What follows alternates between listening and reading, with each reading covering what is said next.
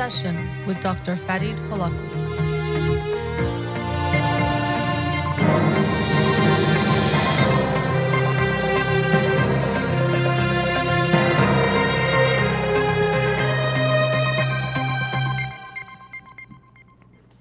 Good afternoon. Welcome to In Session.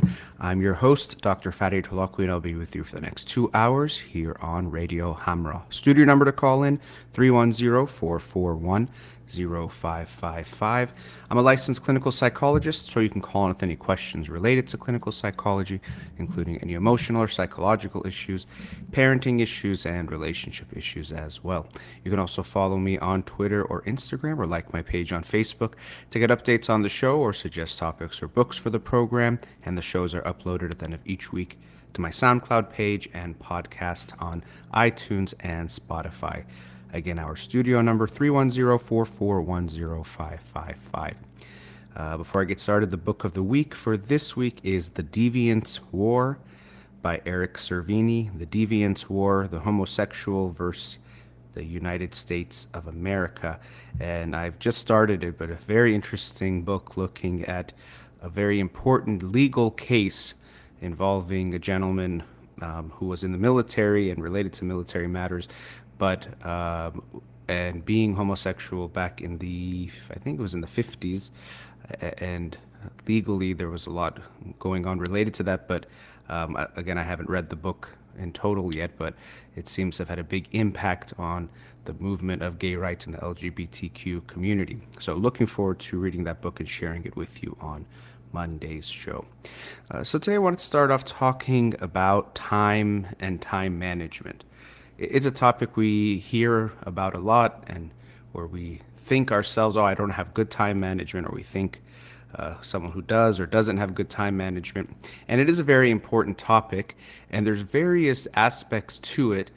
And like a lot of things, like willpower or time management or work ethic, we look at it sometimes as this one factor, like, are you good at time management or bad?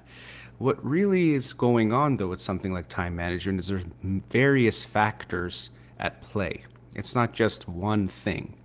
And the reason why that can be important is that when we look at it as time management as this thing you have or you don't, or just some skill that gets developed as one type of a skill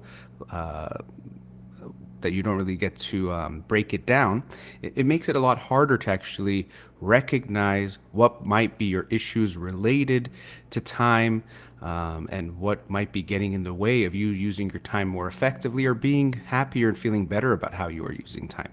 So in a sense, we all have time management issues, in the sense that with certain things or certain times, I guess pun intended, in our lives or days or weeks or whatever it might be, we will be challenged with how we are spending our time, or we might not feel so good, or we might feel like we are wasting time. Or even how we look at wasting time or being productive is important. So there's so many different facets and factors of this issue, but I thought it'd be good to look at this because it is a very important issue. Really, we have just some unknown amount of time on this earth, and how we use it and don't use it could really impact what we do, what we don't do, and how we feel about our lives and what we have done and not done. There's so many things to look at with this. One thing that was brought to my attention recently that made me want to talk about it today is, we make to-do lists, things I want to do either today, this week, this month, the year, whatever it might be. But sometimes you also have to look at a to-don't list or don't-do list, meaning we want to look at our days and weeks, or however you want to break down your time, and look at the ways that you are wasting time. And so again, as I touched on just a minute ago, sometimes we might think having fun or relaxing is a waste of time when we actually need it. So we have to look at having a balance in our lives, but we also recognize there's things we do that waste our time.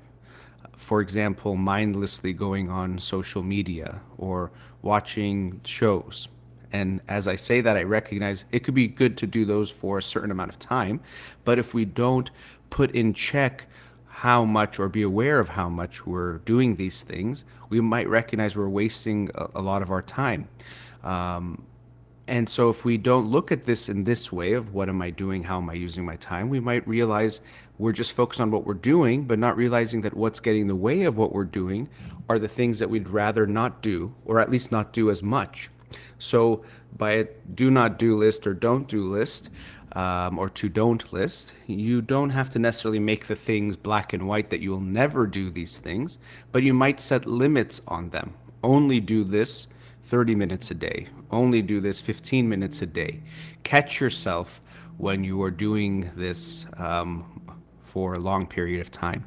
You might recall, I think it's a few years ago now, I had the author of the book Mindful Tech, David Levy, on my show, and he was talking about in that book this concept that technology and social media, computers, phones, they're not an all bad thing, obviously, but we want to be mindful of, that's the title, of how we're using these things and how it's affecting our time and also how mindful we are. Because a lot of what we do with our technology, like going on your phone, is just trying to distract ourselves and becoming mindless, trying not to stay connected to ourselves and what we're feeling. And that's why we want to, in a way, lose ourselves in that. We use things like going on our phone or maybe binge watching a show to completely disconnect from our experience. And that's why we could lose track of time, because in a way we want to lose track of time and lose track of almost reality in a sense. We don't want to be connected to what's going on. So we would prefer to check out. And so when you check out, you're not going to be as aware and the time can go by. And so you might be like, oh gosh, I've been on Instagram for an hour, or I've been watching YouTube videos without really paying attention for this long, and might not feel good about how we are using your time. And now this always is important, how we're using our time, what we're doing, and ways that we don't like that we are spending our time. But especially with what's happened with coronavirus and quarantine and lockdown, people are finding that they might have more free time than before. Now, this is not true for everyone, of course, based on life circumstances and situations, but many people have more free time, but you might notice you are not using more time, or you don't feel like you're being more productive. And by productive, I don't necessarily mean doing work in the traditional sense, but feeling that you're doing things with your time that you like or that are important to you. I work with couples, and it's, sometimes these things come up of, well, we want to talk about things or discuss different issues, but there just isn't time. And then now that they do have more time together and more time to communicate, they find they're still not talking about things. So we recognize that lack of time wasn't really the issue, or not the whole issue. It was some type of avoidance of something they didn't want to do.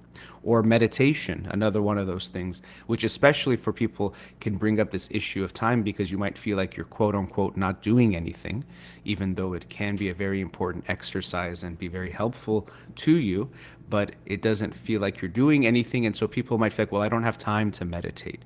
And then now when people's lives might have slowed down and there was more time, people still found they weren't doing it. So we see that the not doing of these good things that we want to do wasn't necessarily a time issue. It was more of we were avoiding it and looking for an excuse to avoid it. And meditation, going back to this being mindless and trying to check out, it's the complete opposite of that. It's checking in and being connected with what you are feeling. And as I've discussed many times on this show already, we have to be prepared that when you do meditate and get more in touch with yourself, you are likely to get in touch with lots of feelings, some pleasant, but also some unpleasant. We tend to have this idea of meditation, of this peaceful Zen feeling, and of course it does bring about that and can contribute to that, but also when you are more connected to yourself, you are likely to get in touch with and come across feelings that are not very pleasant.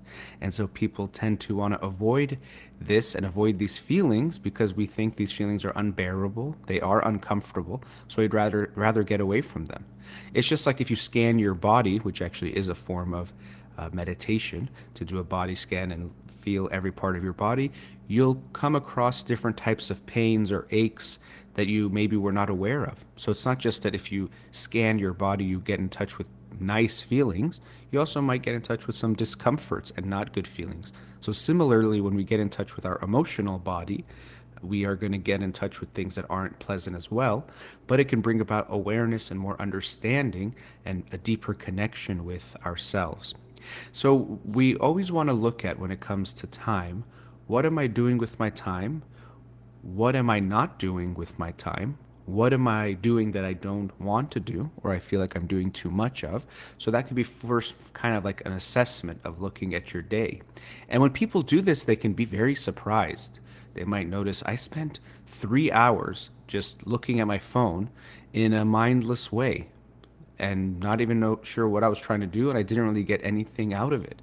And so that what is very important, of what am I doing with my time? And how do I feel about that? What would I like to make less? And definitely, what would I like to make more of?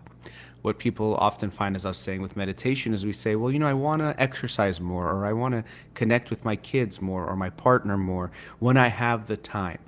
But if we don't make the time, as in allocate time for different things, the time doesn't just come out of thin air. We don't just somehow find more time to go do community service or exercise or meditate.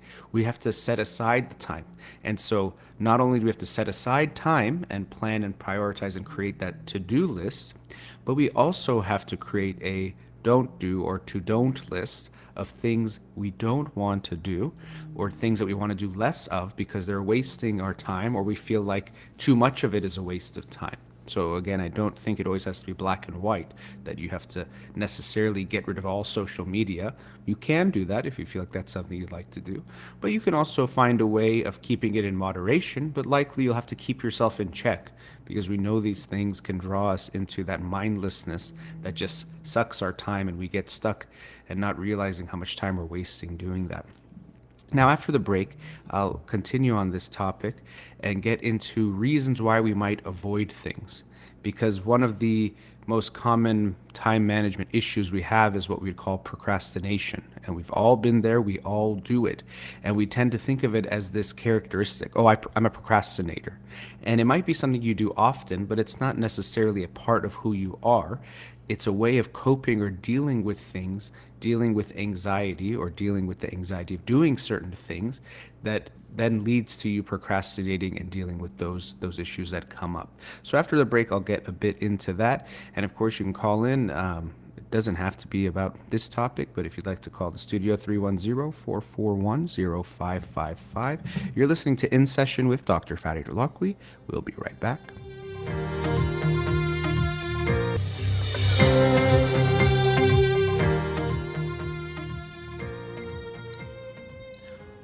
Welcome back. Studio number 310-441-0555.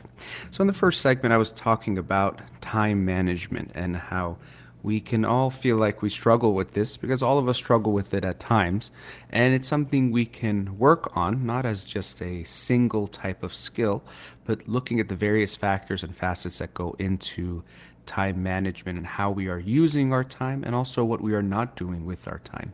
And so I introduced that concept that was recently introduced to me of having a to-don't list, or a list of things that we don't want to do or we feel are not good use of our time, or coming up with limits to certain things that we do. So we don't want to do them for more than a certain amount of time. And of course, having goals and to-do lists can also be helpful as well.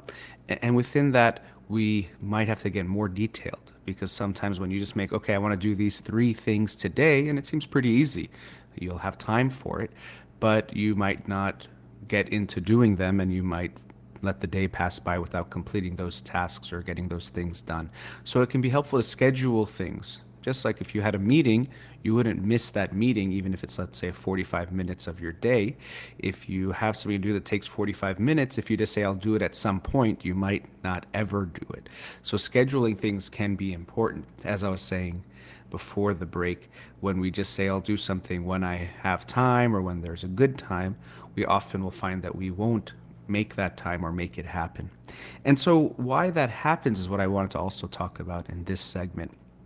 Because when we look at time management just as a thing, just like with work ethic, which is very much related to it, we could just look at it as something we have or we don't have, we're good at or we aren't good at, or we look at someone we know who we think is good at it and we aren't. But it's much deeper than that. one of the main reasons why we procrastinate, why we avoid doing something, it's less to do with some kind of characteristic like laziness, which is often used to describe others or ourselves when we don't get things done, but it usually has a lot more to do with anxiety. Now, before I get into that, another psychological factor or issue that could contribute to not getting things done can be depression, which, of course, depression and anxiety can coexist and often do. But if you're feeling depressed, you're going to have less energy, less motivation, less ability to focus. You'll also believe in yourself less. So if you have to do something, you might doubt yourself more, or not sure you could do it, or not sure it'll make a difference. You'll have a more pessimistic outlook on things. So you might even feel like, well, what's the point if I do this? It's not going to lead to anything better. So depression definitely can contribute to difficulties getting things done and using our times in effective ways. And unfortunately, as is the cycle with depression, you don't do things or you feel like you weren't productive in a day, and then you look back on that day and feel worse about yourself. And unfortunately, it can just contribute further to getting into a depressed state or your depression worsening. That's unfortunately one of the things we see with depression, is that it can create this downward spiral. Another area where this shows up is when you're depressed, you tend to withdraw, you don't feel as confident, you don't want to be around people, you prefer to be alone. But of course, this isolation and loneliness only further exacerbates your depression, and you can feel worse. So that's why we'll sometimes talk about a downward spiral.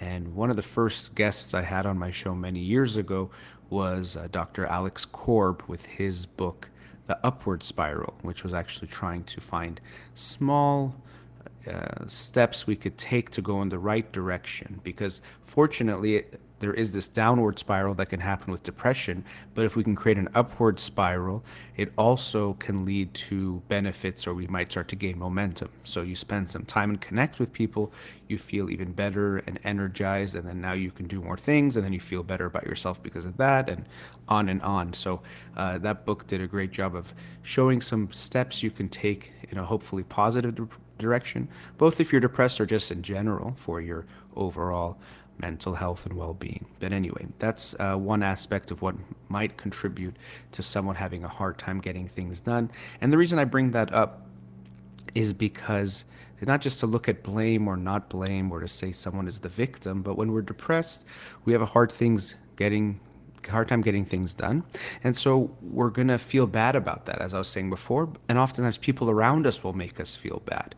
So if you have someone in your family and they're having a hard time getting things done or completing tasks, or they've become a lot less productive, rather than just focusing on, they're lazy, they have no work ethic, they're entitled, they're this or they're that. Those factors might be at play, but it can be important to focus on how are they doing as far as their mental health. If you have a child who is getting A's and now they're getting D's and F's, rather than just thinking, oh, you're a bad student or you have bad friends or you're doing this or that, you want to always check in with how they are doing overall. Not just focus on the performance, but what might be leading to their performance and that drop in performance. So I always tell parents, to me, a D or an F is usually either they're in a wrong class. For example, they're in a math class that's totally out of their capabilities, but more often than not, it's more of an emotional grade than an academic grade. It's telling us something is not okay on an emotional level or in their emotional lives, and we want to focus there rather than just punishing their performance and saying that you're bad or you're doing bad. So now shifting from depression to anxiety, that tends to be a big cause of our procrastination, or often it is the root of our procrastination.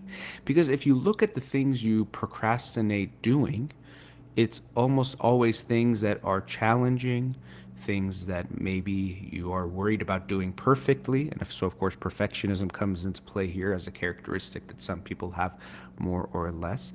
Something you're not sure you can do, something unpleasant. We tend not to procrastinate the things we like to do. You go out and do them, you make sure there's time for them, you do them even more. But when it's something that brings up some anxiety, those are the things we usually procrastinate. And unfortunately, it could be a very powerful I want to say coping, but unhealthy coping mechanism that we use. Because this is an example of how this anxiety might play out in the form of procrastination. It's something that we've all experienced, including myself. So you have to write an essay for school, and you open the blank document and you're staring at the screen and you start to get nervous about, okay, is my essay going to be good? What is my first sentence going to be? How do I start this thing? Do I know what to do? What if my professor doesn't like it? And all these fears and anxieties start to come in, making us feel overwhelmed. And then we want to distract ourselves from that. So we open up our Facebook, and then we go on Facebook and we feel this instant relief, this kind of, that feels nice. Going from this state of anxiety and fear and panic that's coming along with starting this paper and getting the work done. And we get this relief, which reinforces this good feeling of, I'm okay now. Even though it's still in the back of your mind, and we've probably all experienced that too, where you get a little relief, but you don't feel great, but definitely you feel better than you did when you were worrying about that thing. And so we continue this cycle. So you might go back to the blank page and then look at it and you're like, uh-oh, what do I do? What's going to happen? And you distract yourself again. And then you go do something else that might distract you for a longer period of time. And then you have this internal struggle of like, I'm being bad. And this sometimes creates what we call productive procrastination. Okay, I'm gonna not do the paper, but I'm cleaning my room. I'm doing something good, something that I needed to do. And that gives us a little bit of a comfort that at least I'm using my time wisely or better. But we know that what's really happening is that we're so anxious about something else that we'd rather do something that maybe usually we don't like to do, but at least it's better than that thing we're really feeling anxious about. So when you notice that you're procrastinating, rather than beat yourself up, which is usually what people think they should do. Oh, I'm being lazy, I'm being stupid, what am I doing? I know I need to do this. Why am I wasting my time? You want to try to understand what's going on first. The punishing isn't actually going to push you forward, it's more than likely going to push you down because you're still anxious about whatever the thing is, and now you're feeling a little worse about yourself. Why are you this way, and why can't you do it? And that actually might make you feel even more like you can't do it. I'm a lazy person, or I'm not a very hardworking person. But if we try to understand, why might I be anxious about this thing? And it takes some humility, because sometimes people say, oh, why would I be anxious about writing a paper or making a phone call or whatever the thing might be? But if you really are humble and take that look at yourself and say, okay, what might I be feeling? Oh, maybe I'm afraid to call this person, or I'm feeling this anxiety because of their reaction. Or I know I have to call the insurance company, but I don't know if they're going to give me an answer I like, or if they're going to reject my claim or my this or my that. And so it makes me a little bit nervous of what that reaction might be. So I'd like to not do it. Or related to something like that, I don't want to go see the doctor because what if I get bad news? And that bad news is scary to face. Again, I'm not saying these are good reasons to not do something, but these are reasons that almost all of us have found ourselves in, or at least anxieties we've all experienced, that might prevent us from doing something or getting something done. So if we take a closer look at that and we say, oh, I'm so nervous, or I want to make this paper perfect, maybe that's the problem and something I want to look at. But I know it won't be. And I also know this is my first draft, so I'm just going to get something out there and put something there. And we might make ourselves a little bit more comfortable getting started. I would have that reaction a lot of times when it came to writing papers. And I realized there was a lot of anxiety about different things, but a big part that would get in the way was this, what's the first sentence going to be? And how do I start this paper with like this perfect or this really good opening sentence? And it would really paralyze and freeze me and lead me into that cycle of distracting myself, going to Facebook, going to my phone, going just away from the computer to get away from that anxiety. So what I started to do at times was just start a paper in the middle. So I wouldn't do the opening paragraph first. I would just start somewhere in the body or some idea I had, and then kind of work around that and work backwards and forwards from that, just to get things written down. I remember hearing that Ernest Hemingway, he realized that the hardest part of writing each day was getting started, just getting the next page or whatever it was that day started. And so what he would do was at nights he would end his work without completing a chapter. So he'd kind of be near the end of a chapter or a part of the book, so that the next day it would be easier to kind of continue and finish that. And then now he's already has the momentum of working, and then he'd be able to continue through and write. And I sometimes like hearing stories like that about great people, because sometimes we think of these artists or people that are larger than life type figures and think, they must have been different than us, and they must have just been able to work perfectly, or somehow their works just came out of them without them having to really put any effort. But then we are reminded of their humanness, and that as humans they struggled, and they at times found ways to deal with those struggles. At times they probably just struggled and didn't find ways of dealing with it, and could have done more or could have done better or wish they had done.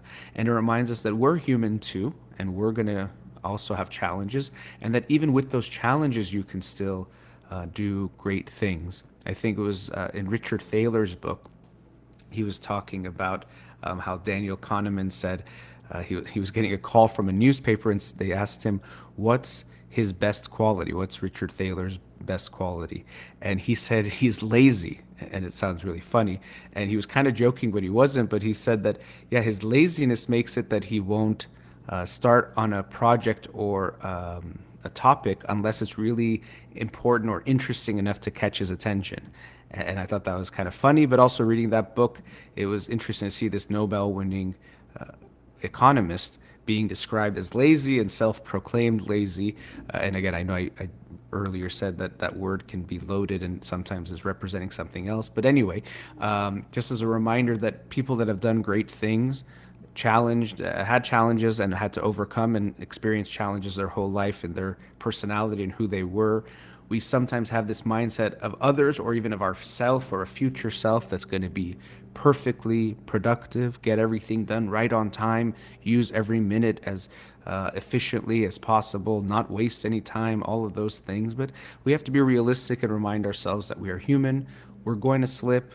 We all procrastinate at times. I sometimes work with families, and they come in and they say, our 15-year-old, he's procrastinating. And I'm like, we all do it all the time. And I'm not saying we don't want to encourage him or support your kid with this, but to not judge him that, can you believe it, he procrastinates. Every human being on earth has and continues to procrastinate in some ways in their life. But like I said, rather than just looking at it as that, I procrastinate, that's it, we want to look a little deeper. What's the anxiety that might be contributing to this procrastination? What am I avoiding? What am I afraid about doing this thing that's contributing to me procrastinating, to me avoiding it? Because procrastination is in essence an avoidance mechanism. I'm avoiding doing something. And of course it costs us, because now we have less time to do that thing. It doesn't go away, and we create stress and pressure, and then sometimes we just force ourselves to do it in a bad way. It could even be a type of self-sabotage, that we don't do our best work, and maybe even we use that as an excuse. Well, I procrastinated, so this was as good as it was, rather than facing what can I do, and I actually invest all my time and energy in the best way or in a good way, and see what that result is.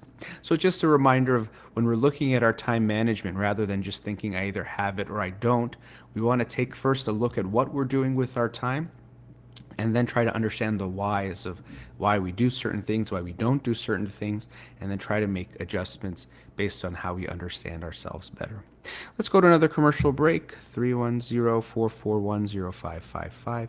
You're listening to In Session at Dr. Farid with Farid Holakouee. We'll be right back.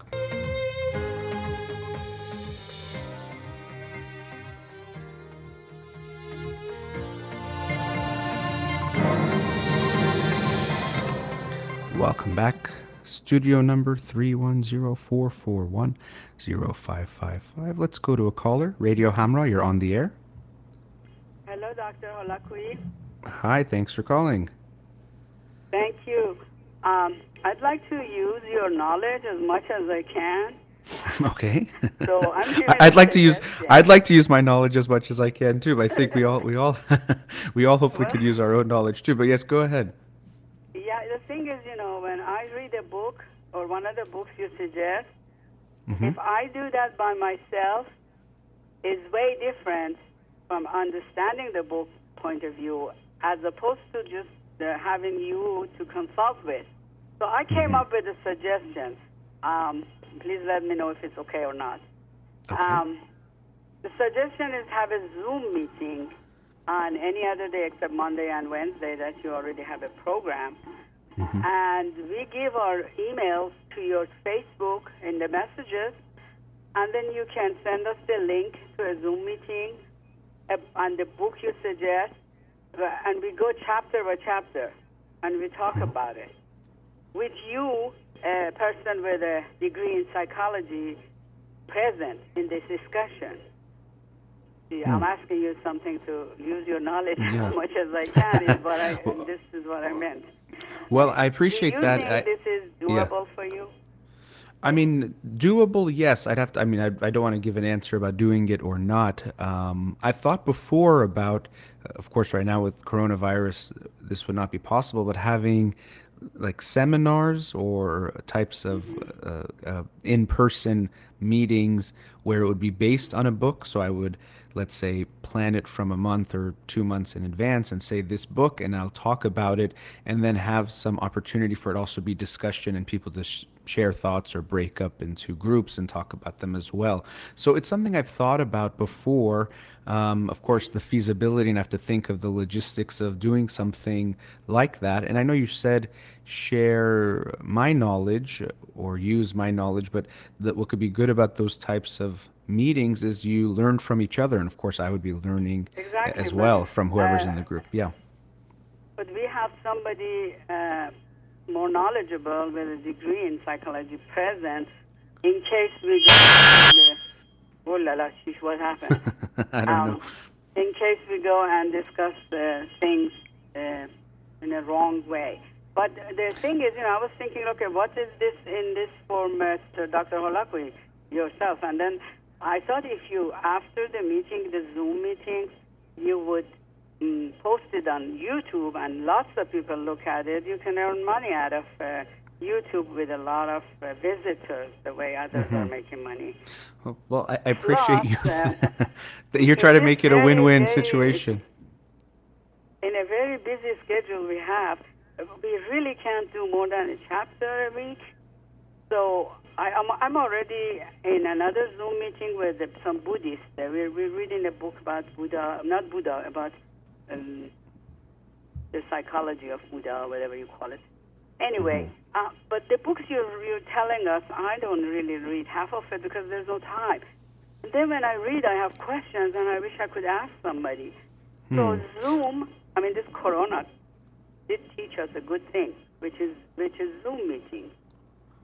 Would you like to give it a try? And I suggest everybody else who's interested, just go to Dr. Farid Holakouee's site, and in the messages, send their private emails to you, and then you collect them, and we share it with our friends, and it becomes more and more people involved in those meetings. Well, I appreciate it, and as I said earlier, I'm not going to make a commitment to do it. I'm open to it and would want to think about how to make that happen. I appreciate you sharing that. A few things came to mind, though, from what you said, interesting about what I talked about today related to time. And I'm not saying everyone has enough time and people have different obligations and life things going on, but you said there's not enough time to read the books. And I'm not saying you personally necessarily do, but I would also let you know for myself, it's that I have to make it a priority. I read every day. Usually on the weekends, I have to read more, and I'll devote hours of time. I don't speed read. Sometimes people will ask me about that, and I'm not just trying to make this about how I read the books, but just to emphasize this point that it's not about having the time, or that I have this time so I can do this. It's a way that I'm choosing to use my time each week.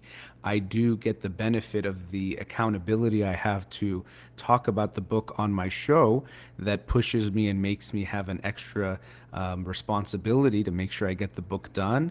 While I'm reading the book, I also am thinking about how will I talk about this book.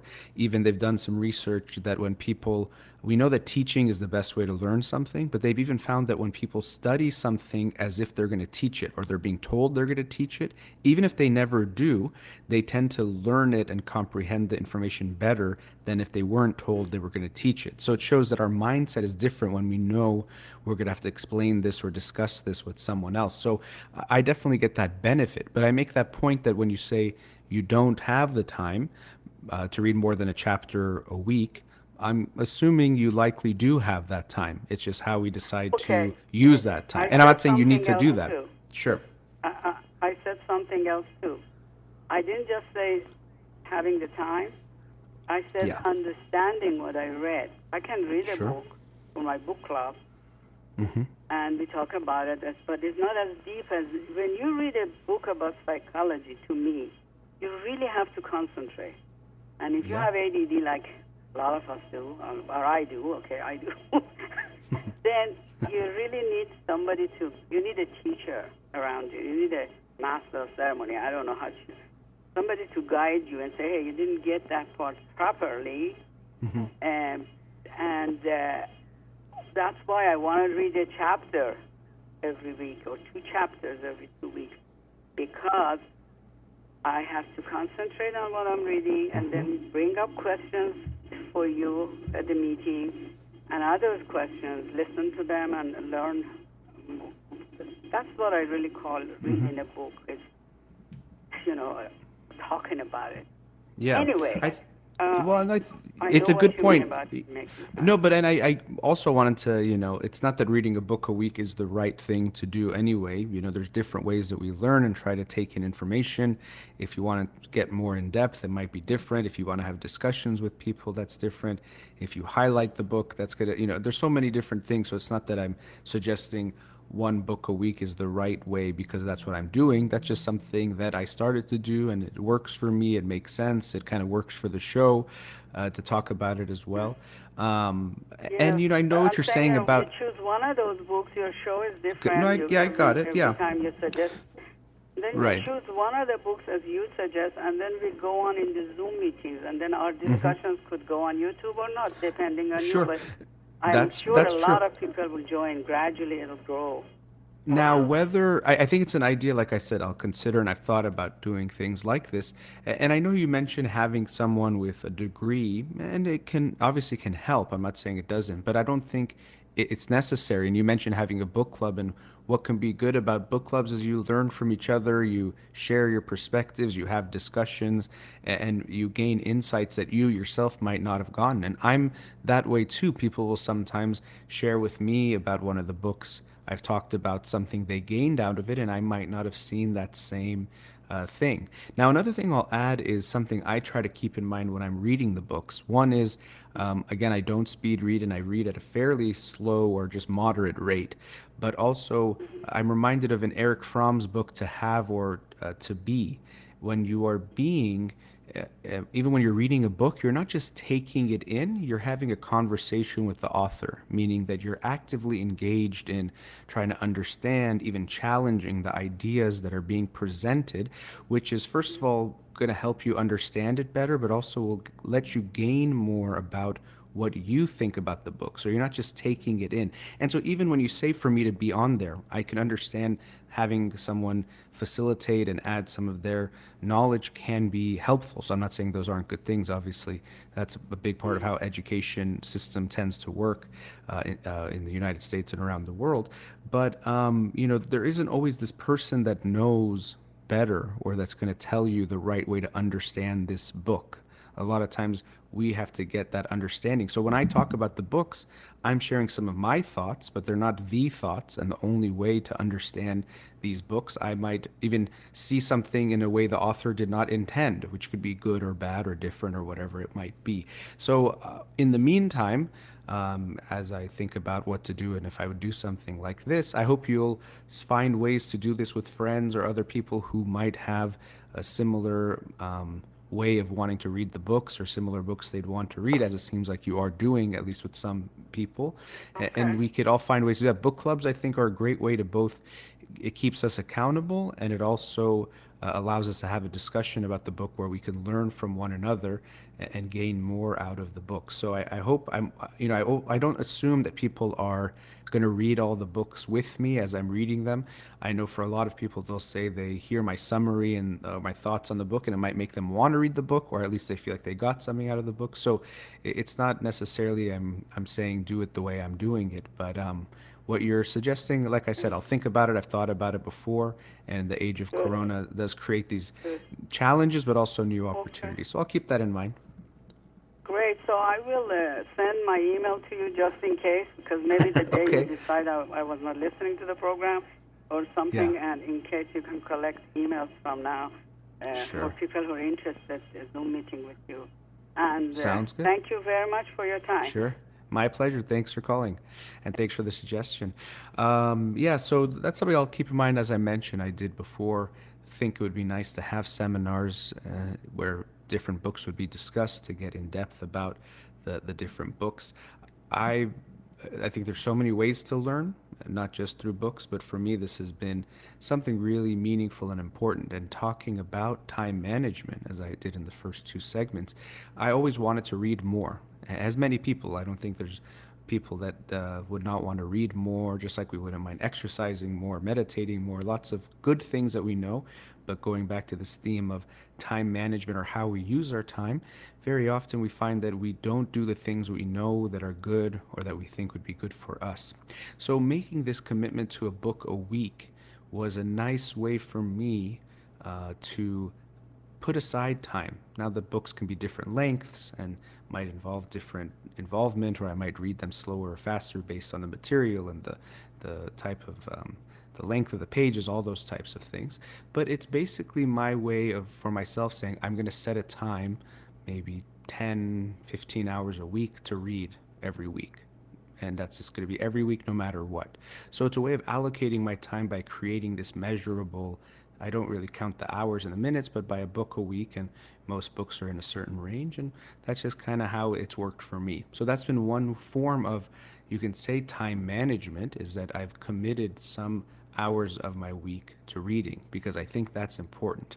And that's something important for us to keep in mind, that if you ask most people what do they think are important things to do with your time, you will always see that there's a mismatch between what they say are the good uses of time and what they do. Because first of all, what we say is good is kind of an idealized version of it. So we kind of will, it's easy to say, do this, do this, do that, as if you're a robot, but we're human beings and we don't always use our time efficiently, and we have good days and bad days and lots of other factors. So we're never going to be this perfectly efficient or do exactly what we think is the best use of our time. But it's important to look at, what do I prioritize as far as think it's important, and what am I doing, as I was talking about before. Because a lot of people will say it's so important to spend time with family, that's the most important thing. And then they look at their week and they see that because of work and other things that they've used their time doing, they don't spend a lot of time with their family. And so it could be puzzling, but it'll take some effort to rearrange and prioritize things in a different way to make sure the things that we are doing are the things that we think are worth doing. And I'm reminded of the book, How to Measure Your, or How Will You Measure Your Life, by Clayton Christensen. A really good book about this topic, about looking at how you're using your time, and when you look back at your life, what will you have wanted to do with your time? He talked about how even though he was a busy professor and had a lot of work to do, for a long period of his life, he would leave work at 5 p.m. no matter what, because he wanted to make sure he was home with his family. And yes, we might say, well, if one day you leave at 5:30 or one time at 6, is it okay? Yes, but when we create patterns, once it becomes something we're doing or not doing, then that kind of becomes it. So once you say, it's okay to leave at 6, you probably will start leaving at 6 every day, or maybe even later. But we sometimes need these hard and fast rules with some flexibility, but overall be more firm about it, because that helps us. So for example, my book a week, it doesn't matter if I read a book every 2 weeks, or if one of the times I did it in a week and a half, or one in a month. Obviously not really, but it keeps me on top of it in a way that allows for me to get more out of the reading, or to get it done in a way that feels good for me, and then it keeps me keeping it as a priority. So thank you for the call and the suggestion, something I will think about. I know you said you'd send your email. More than likely, I don't think it's something I'll do in the immediate future, but it's possible I'll think about it and see what can be done with that. Let's go to another commercial break. Studio number 310-441-0555. You're listening to In Session with Dr. Fadi Holakwi. We'll be right back. Welcome back. Studio number 310-441-0555. So the theme of time has come up a lot on today's show. And what I wanted to talk about in this segment is another one of these kind of perspective types of things. In the first segment, I talked about to-do lists, but also having a to-don't list, or things we don't want to do at all, or maybe want to do less of in our life. And so what I wanted to talk about in this segment was how we tend to have this fear of not dying, in the sense of a self-preservation type of a thing. And of course, like a lot of natural tendencies that we have, or characteristics we might have, we can also take that to overdrive. So people can have such a fear of dying that they become overly anxious in how they live their life, and not taking certain chances, both in, let's say, maybe emotional ways, but even in physical ways, and it can lead to lots of fears, or even phobias of what they do. So we have this fear of not dying, right? If something is happening, if you're drowning in the water, you're going to fight for that. You're going to fight to not die. And it makes sense, and that's good. So we fight to not die and make sure we're alive. But there's another way of looking at that, which is something we don't really have so strongly. And this is a fear of not living our life, or living a good life. Meaning that we have this fear to make sure we don't die. But then, okay, let's say you survived, which is good. But now what are we going to do with that time? We tend to really not take that so seriously. There isn't this same kind of push or anxiety. Sometimes at a given time, you might recognize you have some regret based on things you have done or haven't done in your life. Oh, I wish I didn't do that, or I did that. I wish I spent more time doing that. But sometimes we need to create that fear a little bit more, and not fear in a bad way, but to make us recognize the urgency of living this life. We know the common example of either a thought experiment, or of hearing real people's experience of looking back at their life on their deathbed and thinking about what they feel good about, but also regrets.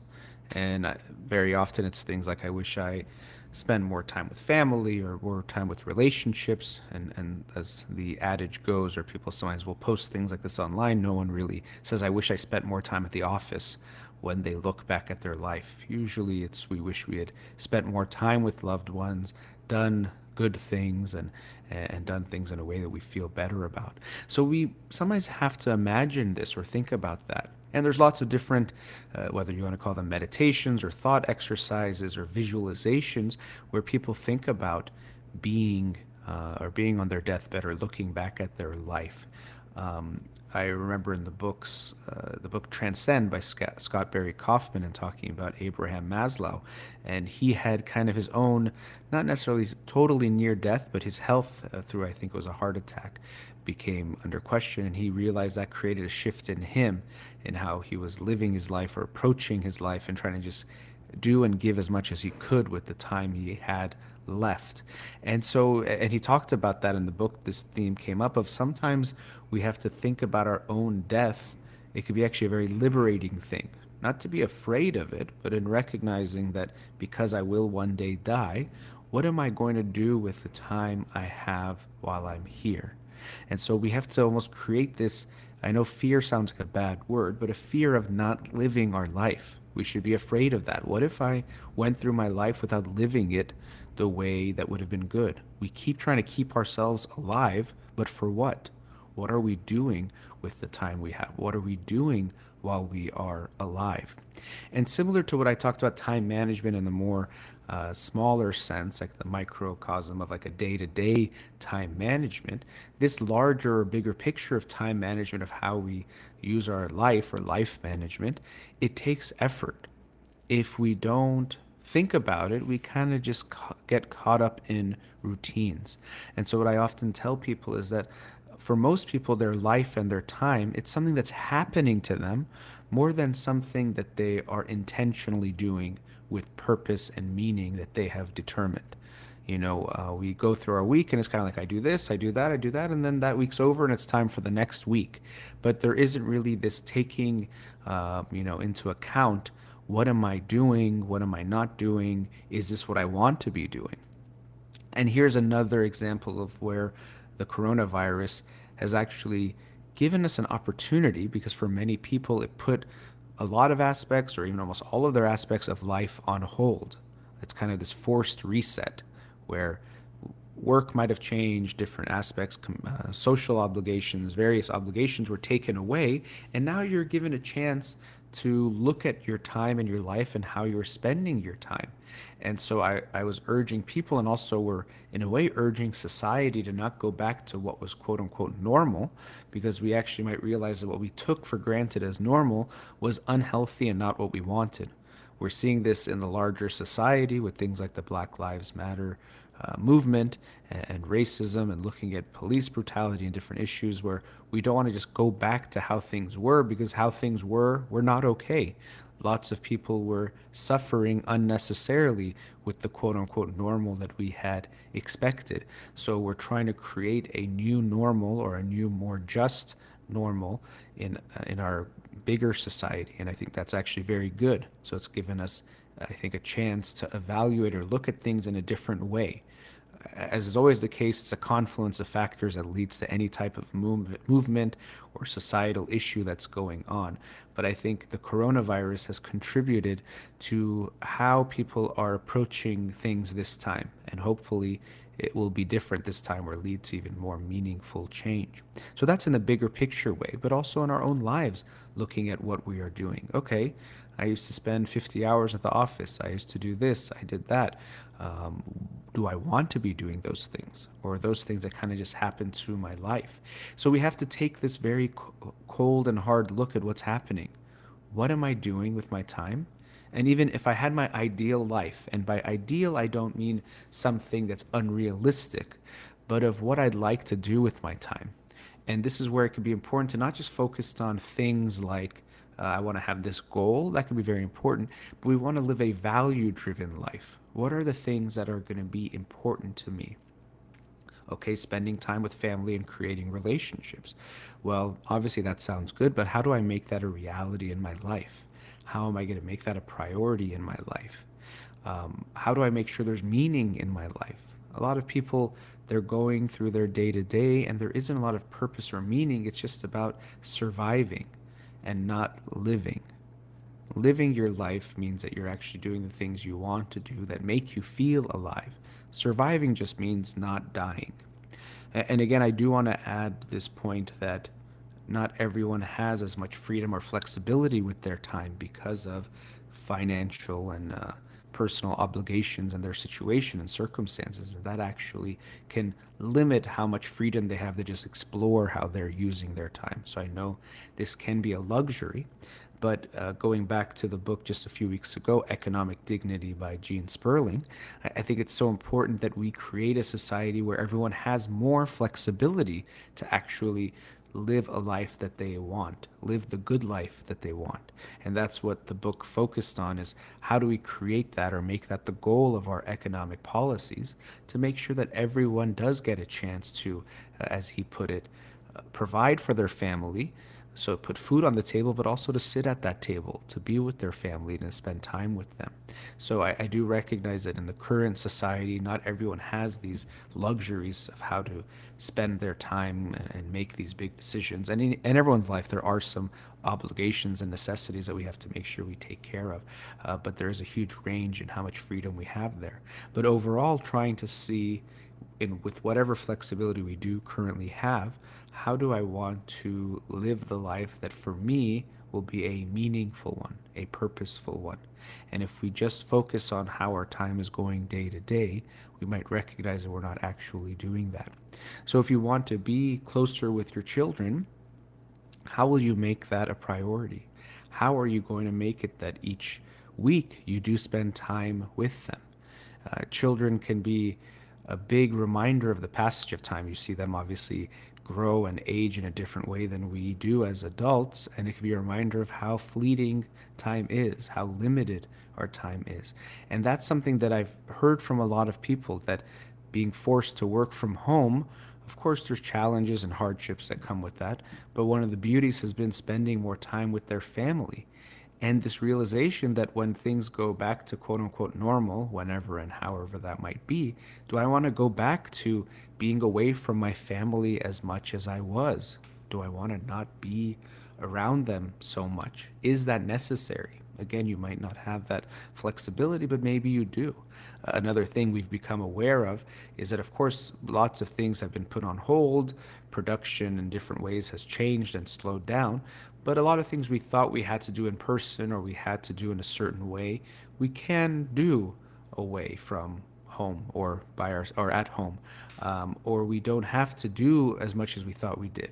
This mindset of a 40, 50-hour work week that you have to be in an office for that long every week has kind of become some norm, some bare minimum. But do we need to do that? Is it necessary? I think it goes back to some of our notions of what it means to be quote unquote productive. That if I'm not sitting in an office 50 hours a week, I'm lazy or I'm not a hard worker.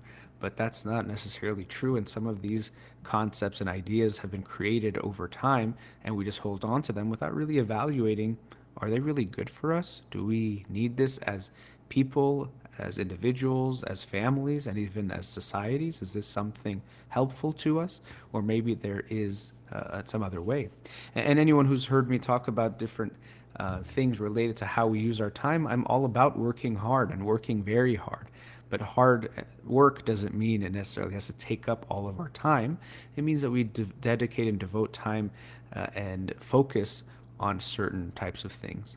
Even when you talk to most people who work, they know that if they're in the office for 9 hours, they're not working for 9 hours. And of course, we need breaks. We need to socialize at work. Those are things that are actually important and things that we miss, the social part of being together at work, for example, for many people. But we know that we don't need all that time, but we feel good that if we spent 9 hours at the office, that was a good day of being busy. But really, do we need to do that when maybe you could have had 2 more hours with your family? But anyway, coming back to this theme of we don't want to just be afraid of dying or protect ourselves from dying. We want to have a fear of not living our life. To think about that. How will I feel on my deathbed looking back at my life and feeling like I didn't live? I just survived and went forward, but I wasn't actually living my life. And it takes some effort to create that. The fear of dying might be there sometimes, but of course, if you feel you're threatened, it becomes very strong. So it's much more automatic. But this fear of not living is not something that we naturally think of or comes to us until actually usually when our life might feel in danger and our life might flash before our eyes, or we're older or on our deathbed and looking back on life. Then it's happening, but unfortunately, that's when it's too late. And so we shouldn't be forced to have a near-death experience at a younger age or get to that point where we no longer can do something about it, to reflect on these things. And with some effort, we can try to create that mindset to make this more of a priority and a bigger way of how we approach our lives. So just something that came to mind when we're looking at how we spend our time and using our time wisely. Let's go to another commercial break. Studio number 310-441-0555. We'll be right back.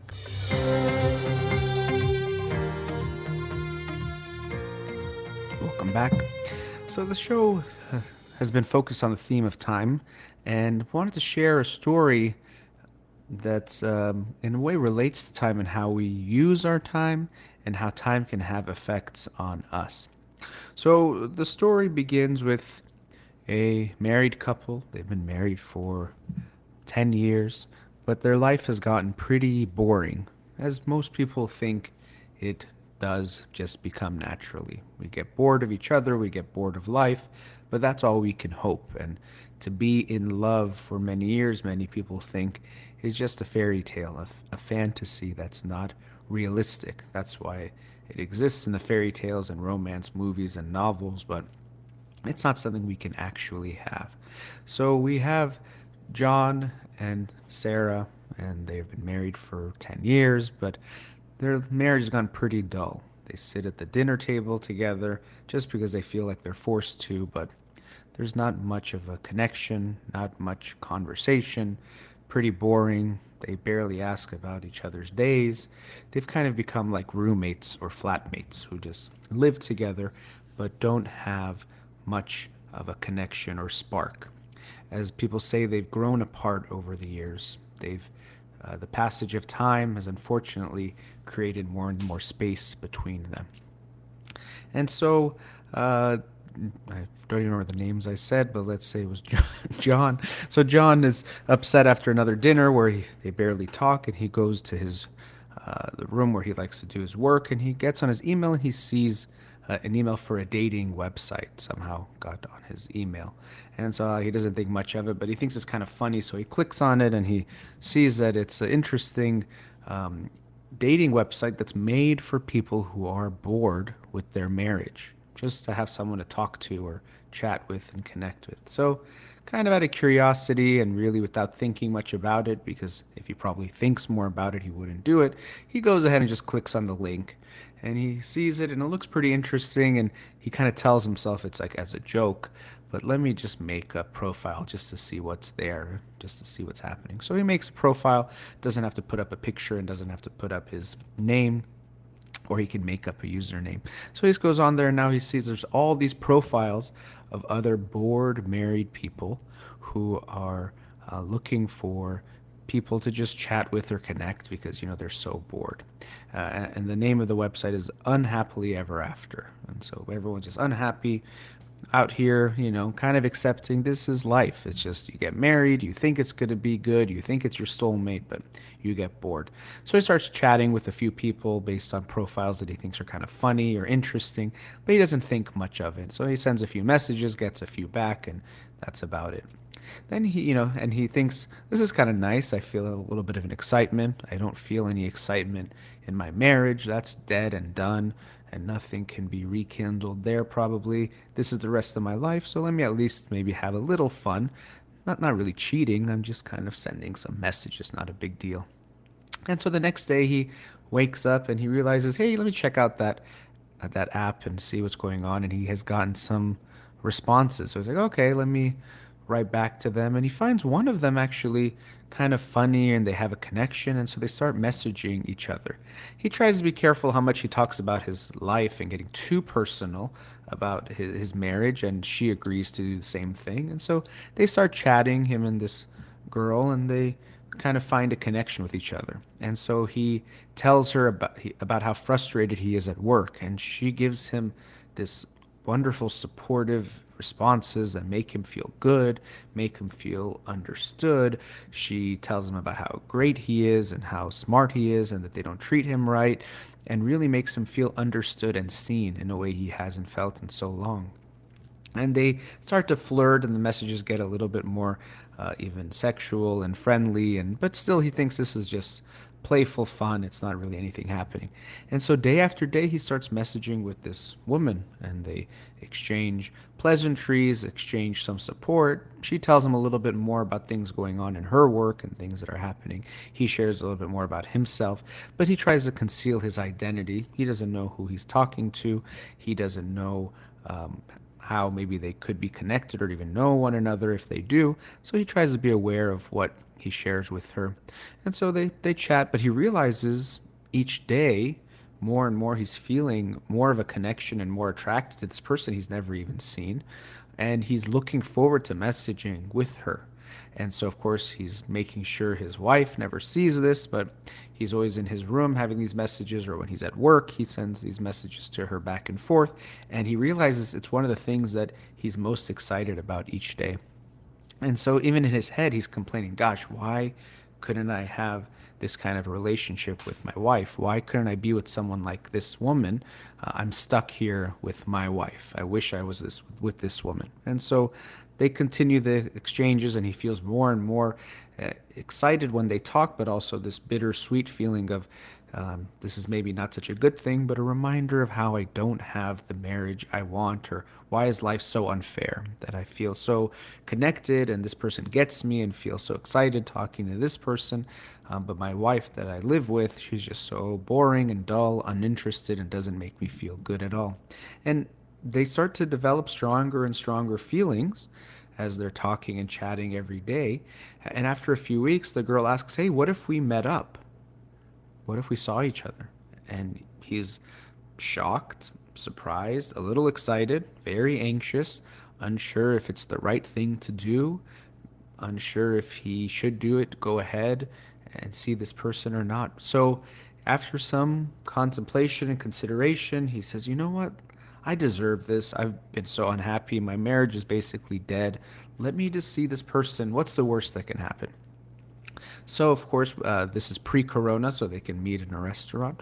And so they make plans to meet at a restaurant. She tells him what she'll be wearing, and he tells her what he'll be wearing, so they finally can see each other.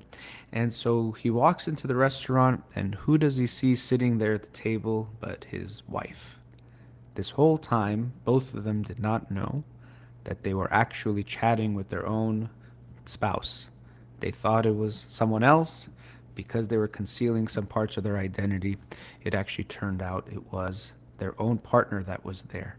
And so, of course, they're both shocked. They're both surprised in multiple ways. They're both embarrassed. They're both, in a way, ashamed because now they both know that the other person knows that they were talking to someone else, but they also know that that other person was talking to someone else. So it's just a whole bunch of mixed feelings that they have in this moment that they try to kind of process together and uncover.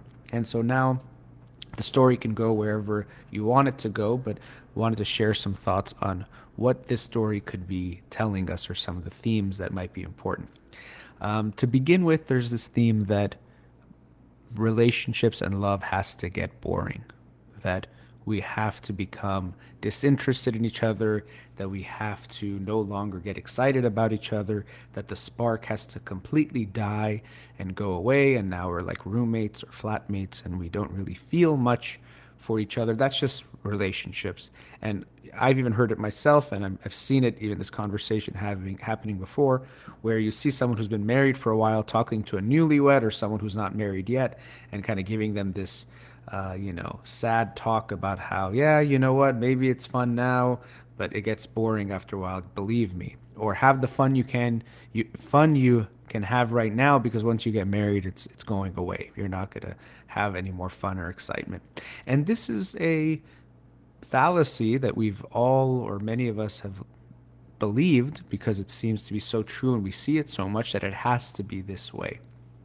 Not realizing that what we're actually doing is with our partner, because we'd rather feel safe and secure in thinking we know each other, we'd prefer to make the relationship boring rather than keep the excitement alive, which means that I don't fully know you and I have to continue to fully get to know you in order to actually realistically see you for who you are, but also that would keep our love and the passion more alive than if we assume, I already know you, this is boring, let me just at least feel safe, but I don't feel excited anymore. So that's something we've been told, but it does not have to be true.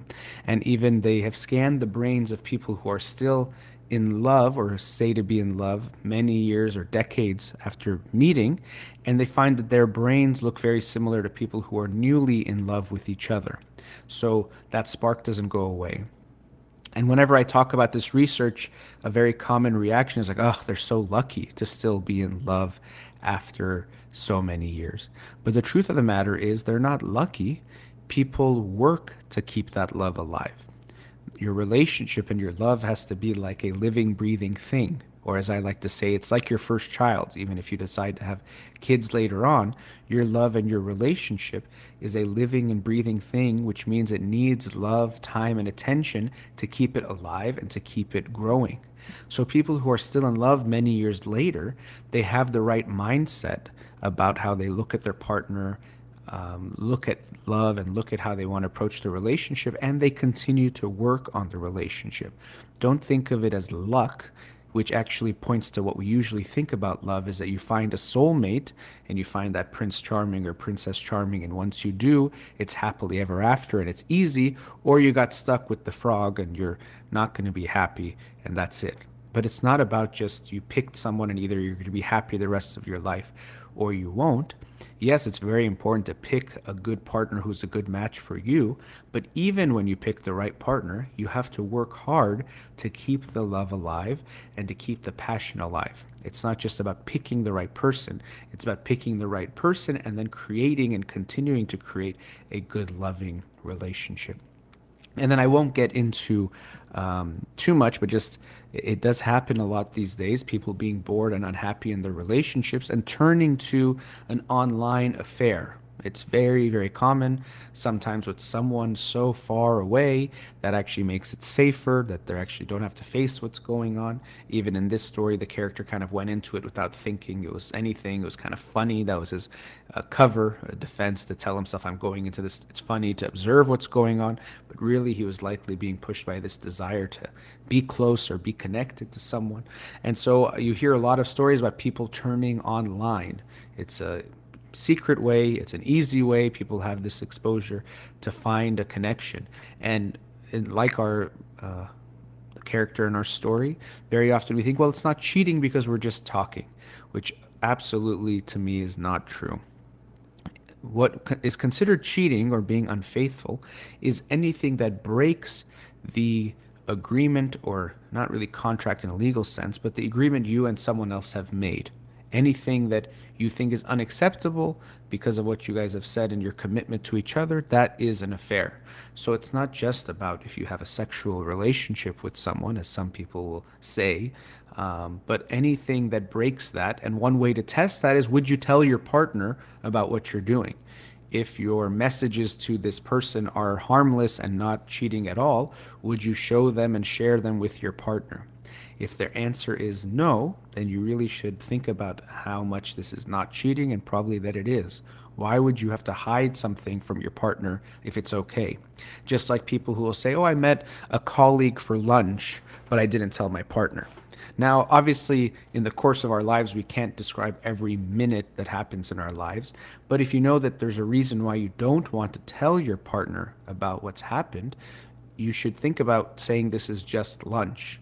Sometimes maybe we know our partner is jealous of that coworker, or we have expressed some interest in that coworker, or whatever it might be, and that's why we're pursuing it. But to just lie to ourselves and say it's just lunch, okay, if it's just lunch, then you should be able to just tell your partner about it. But if you find that you don't want to, or you're afraid to, or you think it's better, they don't need to know about that, then that's telling us you are doing something that's being unfaithful. You are cheating on them. So online affairs, and then related to that, usually it's an emotional affair.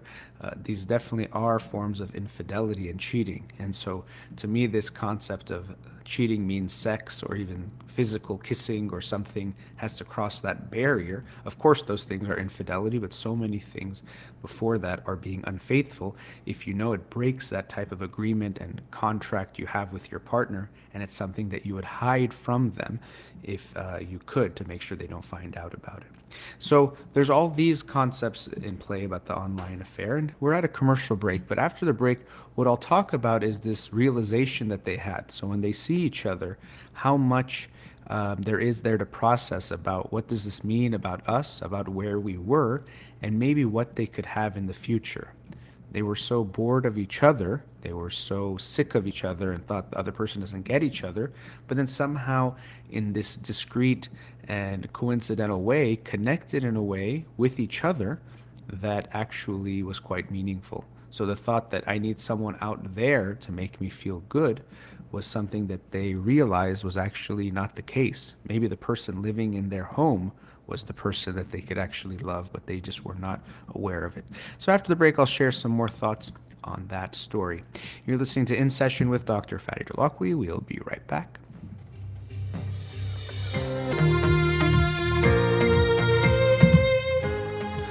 Welcome back. So in the previous segment, I shared a story with, I believe it was John and Sarah. I could work on the names a little bit.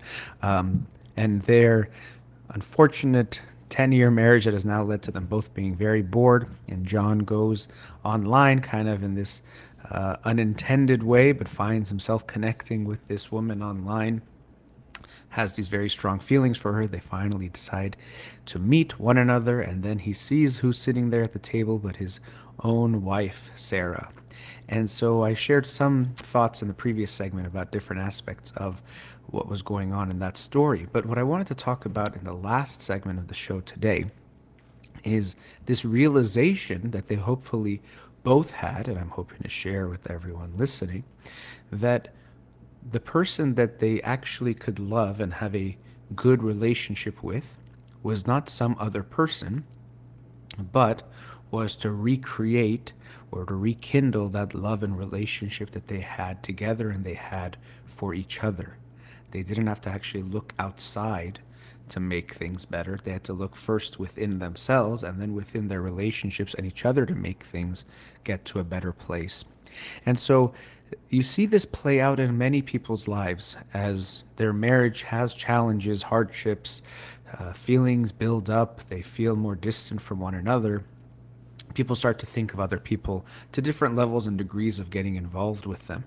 And I mentioned things about coworkers. That could be a common theme because it's people we're around. And so someone might find themselves attracted to a coworker. And of course, attraction to begin with is a natural human tendency. So just because if you have a feeling of attraction doesn't mean necessarily much. But sometimes we can give that more weight to be like, oh, I'm feeling something so strong for this person. And they start to connect more with them. They might make some jokes and laugh. And now they find themselves thinking about this person more.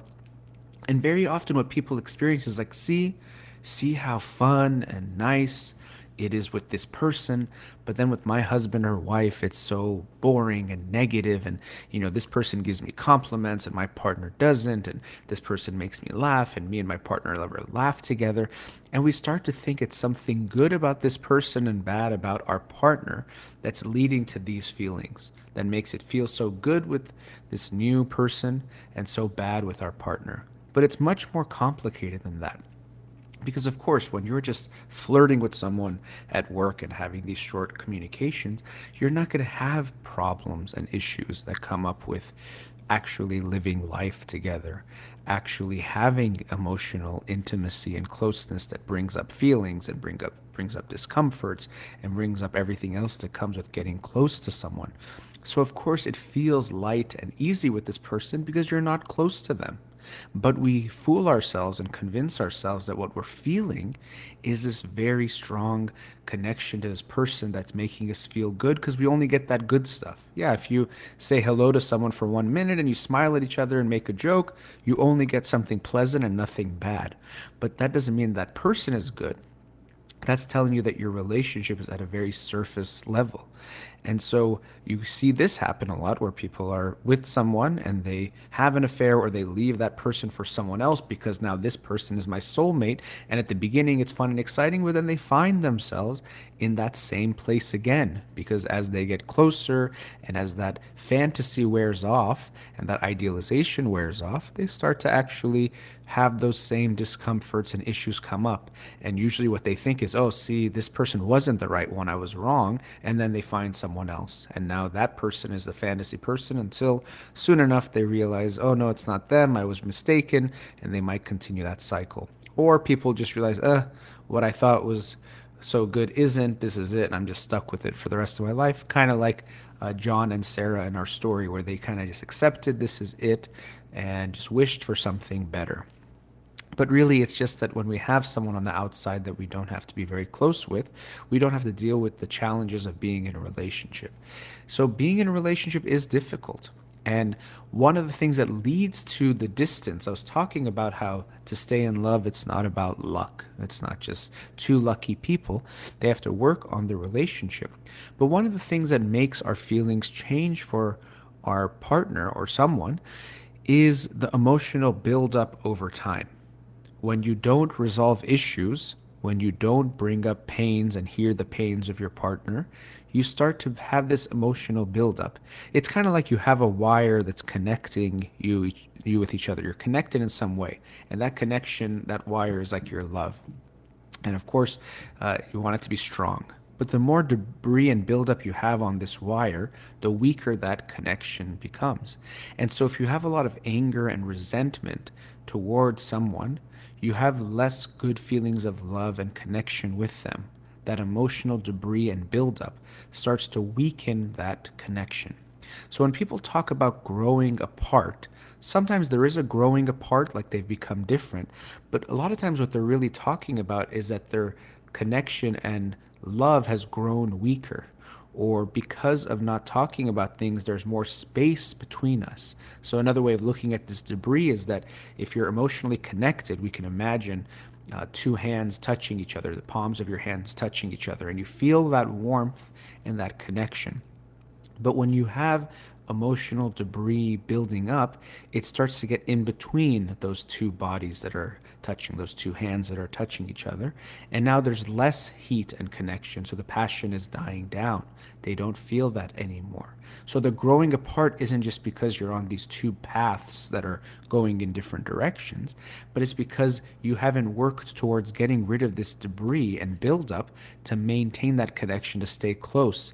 And now you're very apart because there's so much in between you. So it's not always the growing away, it's the not tending to the love.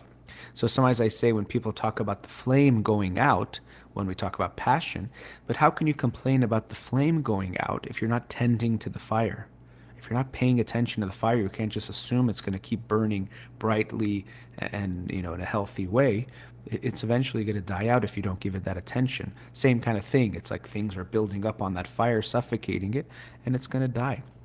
So we have to put time and attention into our love to keep that flame alive. That growing apart is something that happens when we don't deal with that emotional debris and don't put time into maintaining the strength and the health of that connection. So here we see with John and Sarah, they start to connect with a quote-unquote someone else, but actually it's the same person, it's their partner. But because they think it's someone else, they kind of have a fresh slate, right? There is no negative feelings there because they think they don't know this person. And so now when they connect, they can actually have this beautiful and nice connection as they probably had when they first met, because there isn't that debris between them anymore that is taking away the connection that they had or getting in the way of the connection they can have. And so now it's this beautiful feeling of someone who gets me and supports me and all those really nice feelings, because it doesn't have those negative things that they have built up. So the sense that John had of, why can't my wife get me like this person? Well, of course she could, because that is your wife, but it's your wife without that emotional debris that you've allowed, along with her, to build up in your relationship, so that you no longer have those positive feelings, or there's so much negative feelings that everything she says or does is colored by those negative feelings that you have. You can't feel good about what she's saying, even if she says something nice, because there's so much negativity there between you and her. So now when they see each other there, as I mentioned, you can imagine there's this whole host of feelings they have of shock, disbelief, some shame and embarrassment that they've been talking to someone else, the realization, well, my partner's been doing that, so maybe I don't feel as bad, but then maybe even anger at them, even though I've done it too. So there's probably a lot for them to process, and that can take some time. But hopefully, in the midst or while processing all those feelings, what also comes to their mind is this possibility that I thought me and my partner, me and my husband, or me and my wife, our relationship was dead, that there really wasn't a possibility to have a good relationship together. But clearly, if we've been talking and connecting and it felt good, it shows me that there maybe is this possibility that maybe we had given up on each other. Then maybe rather than this relationship being dead, the connection between us has been dead, and we can revive that connection. Clearly, we're showing that we can have positive feelings with each other, for each other, as we did before. Often when you start couples therapy, you'll tell a couple or ask the couple to tell you about how they met, the story of how they met. And of course, this gives you lots of information about them, about how they met. You see the dynamics of how they're sharing the story, all of that. But there can also be this moment or experience of sharing with them, or having them share what made them fall in love, and remembering those moments and remembering why they wanted to be with each other and what was so beautiful about the other person that drew them to one another. And in that way, at least at some level, rekindle some of that passion and fire and desire that they can have for each other. So maybe for John and Sarah in this story, this online kind of flirting and connecting and supporting that they did might remind them of how things were, and that they can go back to how things were. They have this connection now that they've created with these pseudonyms and without really knowing who it was, but it reminds them that possibility is there.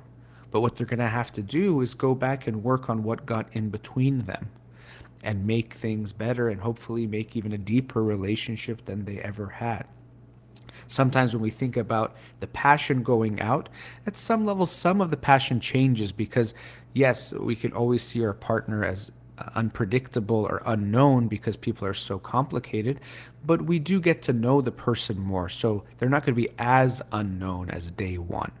I do think you should always see them as unknown at some level. You always should be dating, but that does change to some degree. Some of actually what feels good after a while is that you feel like you know each other and you feel like your partner knows you and gets you. So that can change as far as how the passion is. But I do believe there is space to create a much deeper relationship, a depth to the relationship that can't exist at the beginning that actually can make it even stronger. So when we look at John and Sarah, my hope for this hypothetical couple would be that they actually now recognize they can connect, the possibility is there, and if they work on it, they can create a depth of a relationship that they didn't have before. And so for anyone listening, of course, if you're in a relationship or not, but especially if you are married and you think and you look at your partner and you think things have gotten boring, the passion has died, and you've both accepted that this is just the way it is. Or if you have gotten to that point where you think, oh, maybe I should be with someone else. That's the problem. And of course, sometimes we are with the wrong people. Also, sometimes we can have too much pain and damage in the relationship where it does make sense to leave. So of course, I'm not suggesting you should always stay with the person you're already with. But I think it's so important to take a look at what you already do have with the person you're already with and the possibilities of having a different relationship with this same person. A relationship isn't just a thing that happens between two people like a chemical reaction. No matter what, it's just going to happen. A relationship is something that happens between two people that they create and co-create together and continue to build and create throughout their lives. So you can ask yourself and have this conversation with your partner, can we create a different type of relationship together? Can we recognize that many of the things we've assumed about us, that this is just it, or we've assumed about love and marriage, might not be truths that can't be changed, but just easy ways out that we've just accepted and now made part of our lives. And so I hope people will see this story as an illustration, an example that we can have something different, but not necessarily with a different person, but the same person, but seeing them differently and seeing our love differently, and also working on the relationship we have. Let's at least give an effort for what we have between us and that we've built together, rather than just giving up and moving forward, thinking that a new person is the solution. Maybe we need to create a new love and a new relationship together. All right, that brings us to the end of today's show. As always, for the Wednesday shows, thank you to Hazale, who is in the studio, making sure I can do the show from a distance. Thank you to the callers and the listeners. You've been listening to In Session with Dr. Farid Holakwi. Have a wonderful day.